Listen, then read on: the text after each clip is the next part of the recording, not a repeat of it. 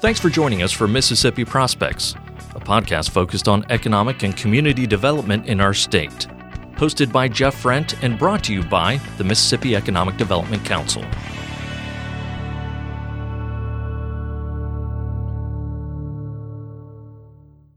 A top factor in the site selection process is the availability of sites for development. Navigating the development process can be challenging, really, in any state. That's actually probably the understatement of the day.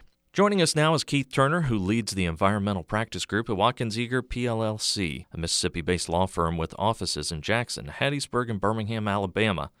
Keith has represented clients before the Mississippi Department of Environmental Quality, the U.S. Environmental Protection Agency, and the U.S. Army Corps of Engineers. Prior to practicing law, Keith was an environmental consultant with more than 10 years of experience working with clients on water, air, hazardous waste, and groundwater remediation matters. His past legal matters involve air, water, and waste permitting, compliance and enforcement issues for 3.1 million ton steel mill, international auto manufacturing plant, and numerous corrective action sites.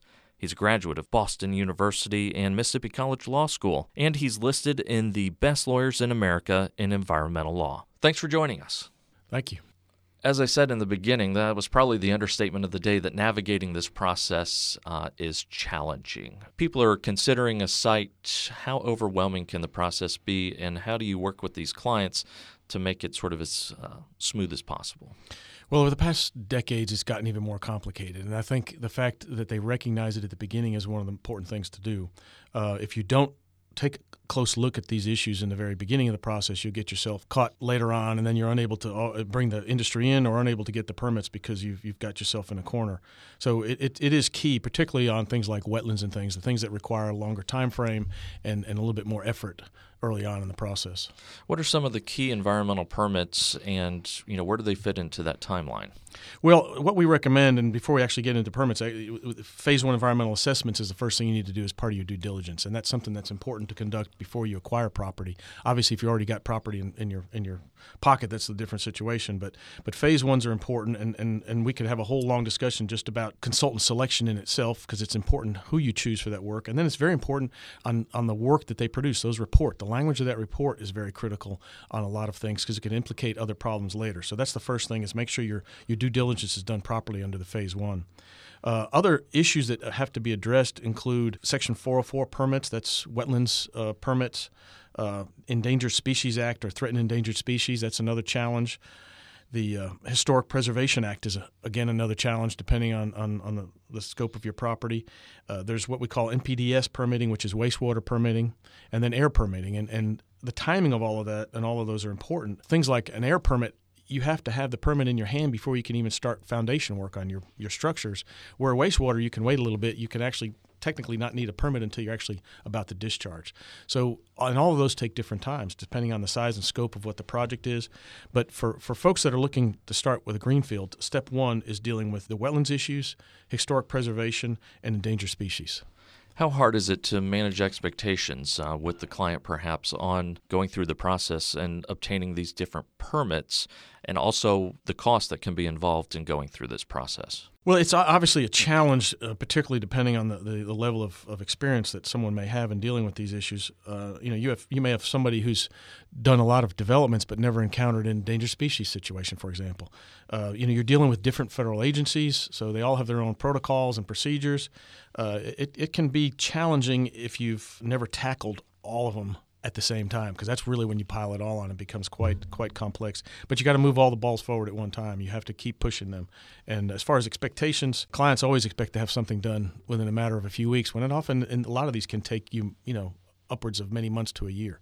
Is there a specific sequence that you can or should follow to tighten that timeline?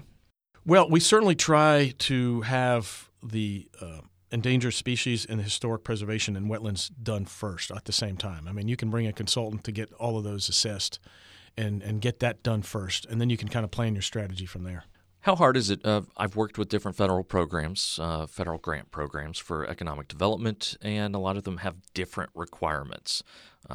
Community Development Block Grant may not match up with another grant that's also being used when they're multi-source funded. Does that slow down the process when you have to meet different permitting and requirements for each one on the environmental side? all of this, historic preservation, endangered species, and so forth, they all come out of the work, what's called the National Environmental Policy Act. So that's where the requirement arises from. But as you say, the different agencies all comply differently for NEPA, the National Environmental Policy Act. And so, yes, it can be complex. One agency may have one set of rules that doesn't necessarily match the other one. If you do the work right from the beginning and get your consultant to prepare the right material, you can easily convert and massage that information to fit each agency. But you have to think of that at the beginning. You don't want to have to do something and say, oh, well, now I got to do something for CDBG stuff and have to go back and redo it. So if you begin at this process and you're strategizing that you're going to be looking at different types of grants or other different requirements, that's the time to work with your consultant to develop that information so it can be used in different formats. When you consider using a consultant, what things do you take into account when you're going to choose one, or what should you look for?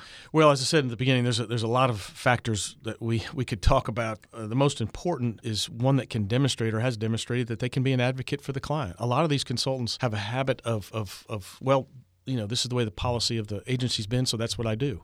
Policy is a whole lot different than the law, and so you have to be a strong advocate. So we look for folks that have been able to step outside the box or be able to push things beyond just what the law says. If the law has flexibility, let's demonstrate that we can use it. The other thing is obviously experience. I mean, there's a lot of young folks in this business, and you want to make sure that the people that are doing the work are experienced. I'll give you a quick example. I mean, we've had some due diligence where we've had folks identify sheens on water, and we better investigate it. Well, if you've ever been in the woods in the right time of year, you're going to see a lot of sheen on little puddles because leaves naturally degrade and create sheens. It's not necessarily a petroleum spill. So, I mean, you want someone that's had the experience that knows what they're looking at on things like that. Wetlands delineation and concurrence from the United States Army Corps of Engineers, jurisdictional versus non-jurisdictional. Explain that a little. Yeah, that's a very timely issue. The jurisdictional basically means that the Corps and EPA and the feds have some authority over what you're going to do on that property if it's jurisdictional. The terminology arises out of waters of the U.S., which is currently in the courts. It's currently in the presidential administration for changes. There's a lot of upheaval on exactly what that means. But when folks, what they need to realize is when we say waters of the U.S., it doesn't mean there has to be water there. It can be a piece of property that you can walk on 10 months out of the year that still may be jurisdictional because there's an adjacency requirement. If something's adjacent to a waters of the U.S., it could be jurisdictional. So, non-jurisdictional is what you want. Obviously, then you don't have any obligations. You don't require permitting. But to be able to get to that decision can be a real challenge. And we find a lot of the consultants currently, again, fall back into that mode of, we'll default to finding jurisdictional because that's easier, when in a lot of situations it's not. I mean, they're just because you see water, wetland, or something that may look like a wetland doesn't necessarily mean that it's jurisdictional wetland. There is a big difference between the two. And it's important to realize that you don't necessarily have to have the Corps permits if you're a non-jurisdictional. You can still do the work you need to do without going through the Corps process. What's the deciding factor between jurisdictional and non-jurisdictional? Well, that's the part that's so difficult. There's a lot of different. We have many different U.S. Supreme Court opinions on that. We have district court and appeal courts, and then we have the agencies. And there's not consistency throughout this. There was a rule, and not to get into the weeds, but there was a rule that was passed by the last administration in 2015. That rule is being repealed with the plan of bringing another rule in after that. So, what exactly means, it's hard to tell. And it's got, everything from are ditches jurisdictional or not, because ditches become a question. Are ephemeral streams or intermittent streams jurisdictional or not? There's a lot of confusion on that point. A lot of different types of wetlands permits then? Well, really no. The Section 404 permit is the primary Corps permit. Depending on whether you're how you go about your project, that's really all you're going to need. Now, of course, if you're on coastlines like a Mississippi coast, you have to also get the DMR, Department of Marine Resources, involved. They have a joint permitting process, and then the state has an opportunity in the permitting process through what they call Section 401 water quality certification. So you have the Corps weighs in, the EPA weighs in, the state weighs in. Looking at a piece of property for development, there are wetlands there, and I think often people's immediate reaction is we're not going to be able to. But there are mitigation steps that can be taken that can make this piece of property work. What are some of those steps? Yeah, mitigation is the solution to a lot of these things. Just because you have wetlands doesn't mean you can't use the property, obviously. Mitigation, there's very many variables. You can do what they call mitigation banking, which is you go and actually buy credits at a bank. A bank has been set up where someone bought wetlands properties, and then they sell credit based upon the factors on how much credit you need for your project. You can also do mitigation on the property if you have enough property.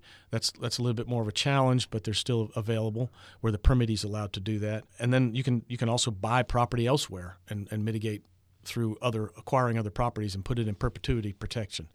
Having the right consultant can help answer these questions on the front end and understand Certainly, the process. yeah. I mean, the way we view it, I mean, it's a team that you need. I mean, there's always a lot of legal issues that have to be interpreted. So, I mean, we view it that we have to work closely for the client, both on the legal side and the consulting side, and that you need both factors in there to really move it forward to conclusion.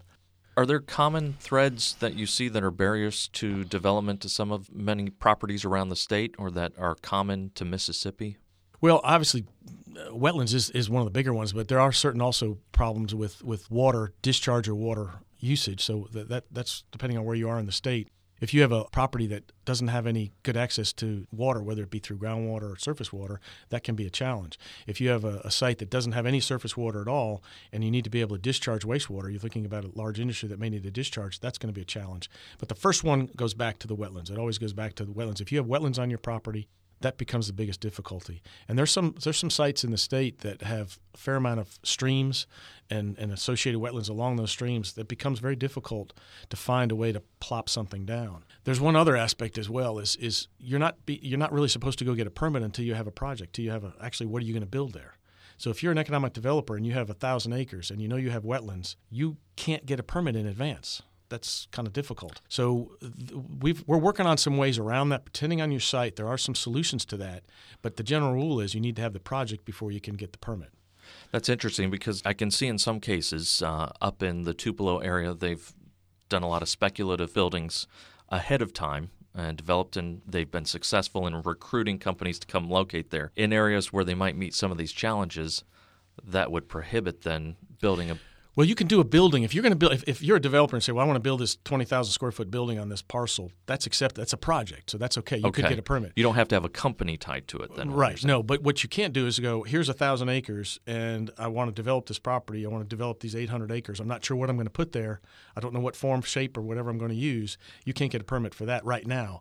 But there are exceptions to that rule, and there are pathways. Again, a lot of these laws are written in such a way that there's ways to work within them that allows you to get a permit for that type of site. It's a special type of permit, and it allows for unique flexibilities as you develop that property. But that's not the norm. How can you make the process go smoother from beginning to end when working with the client? Well, the important aspect here is to get everyone involved so we understand exactly where they want to go and we have a strategy and develop a path. With that, we also need to be dealing with the agencies. In certain situations, you're going to want to have sit-downs with the agencies, federal and or state, in advance to kind of discuss what the site issues may be, what permitting challenges there may be, have the advanced discussions, and be able to work through some solutions in advance of trying to just submit an application. Some of the people who need to have a seat at the table, we're talking more about industrial development around the state. I would think Department of Environmental Quality, of course. Yes. Who else needs to be there? Well, again, as I said, depending where you're located, if you're down on the coast, the DMR may be involved. Mm-hmm. You obviously, if you're in a community where you're looking for the communities, whether it be county or municipalities, to providing some of the services, whether it be water or sewer, you want them involved. Obviously, MDA can play a role in that as well to help facilitate process through. Corps of Engineers separately. EPA may be involved. You may even need the Fish and Wildlife involved, the U.S. Fish and Wildlife as well, because if you're dealing with endangered species, that's a separate. And then that may bring in, our state parks group because they are some role in dealing with endangered species as well. Also, historic preservation at times. Historic preservation, we have what they call a SHPO, the State Historic Preservation Officer. And depending on what you have, again, on your property, you need to get them. Usually those kind of things you deal with separately. You deal with that agency separately. But, yes, they will need to be consulted as well. The permitting process timeline is critical. And what is it from your perspective? Where does it begin and what's involved in it? If you're pursuing wetlands permits and you have to deal with the other greenfield site development things, you're looking at, for a larger site, you're looking at assuming at least several months. I mean, there's different issues that may come up on wetlands permits. You may be able to get what they call a nationwide permit. That may be a 90-day process. If you have to get an individual permit and you have to deal with mitigation, you could be 6-9 months through the process. Simultaneously, you need to be discussing things with DEQ as well. DEQ has lost a lot of senior folks and a lot of institutional knowledge through retirements, and so they're not quite at the speed they used to be. So you need to account for that, and you need to be able to spend some time with those folks and give them ample opportunity to be able to go through the permitting process as well. But you're looking at many, many months to do these things. It's not something you can turn around in 30, 60 days, regardless of what kind of permit you're trying to get. How does our permitting process in Mississippi differ, perhaps compared to some of our competing states? We've been recognized many times for our speed of permitting and also for the fact that we call it one-stop permitting, and that's going through Department of Environmental Quality. But right. Looking at our neighboring states and our competing states, how does the process differ? Well, that one-stop concept has really been beneficial. I mean, basically what they do, if you have a significant environmental project, industrial development project, they assign someone to that, and that person is going to help you go through all the maze of the agency issues. And you don't see that necessarily in the other states. I mean, the other states, this is our procedure. Here's applications. You go deal with that group. You deal with that group and deal with that group. DEQ doesn't do it that way. They are sensitive to economic development, I think, better than a lot of other states as far as agencies go. And because of that, it will improve the process. But there's certain deadlines and requirements they can't work around. It just has to be. I mean, public comment periods, for example, have to be a fixed period of time. You can't change that. But, it's definitely, as far as surrounding states go, Mississippi and the DEQ do a great job at being able to facilitate getting permits. And having that single point of contact, I know I can always go to this person to explain the issues, to help find the answers, to the challenges we may be facing or what's coming next in the process. That's really sort of a best practice, not just for environmental permitting, but probably a lot of areas in economic development. Certainly. I mean, it particularly when you're dealing with a maze of the laws and requirements and issues that come up. Because you've got the state and federal requirements, which will obviously differ. Do they come in conflict at all, or are they complementary? Well, generally they don't conflict with each other, but they don't necessarily all mesh real well. They don't play well together sometimes as well. So, and since you are dealing with separate agencies, there is separate decision processes. For wetlands, for example, the Corps won't issue a 404 permit until the state has issued its 401 water quality certification. So there is some coordination between the two. But sometimes you have to help facilitate that. Navigating the murky waters of greenfield development. Keith Turner, thank you for joining us today on Mississippi Prospects. Thank you.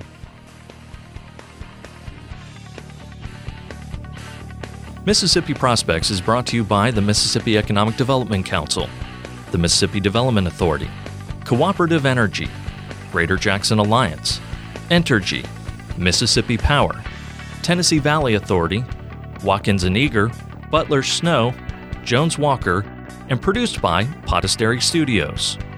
If you have questions or comments, join us on Twitter at MEDC Info.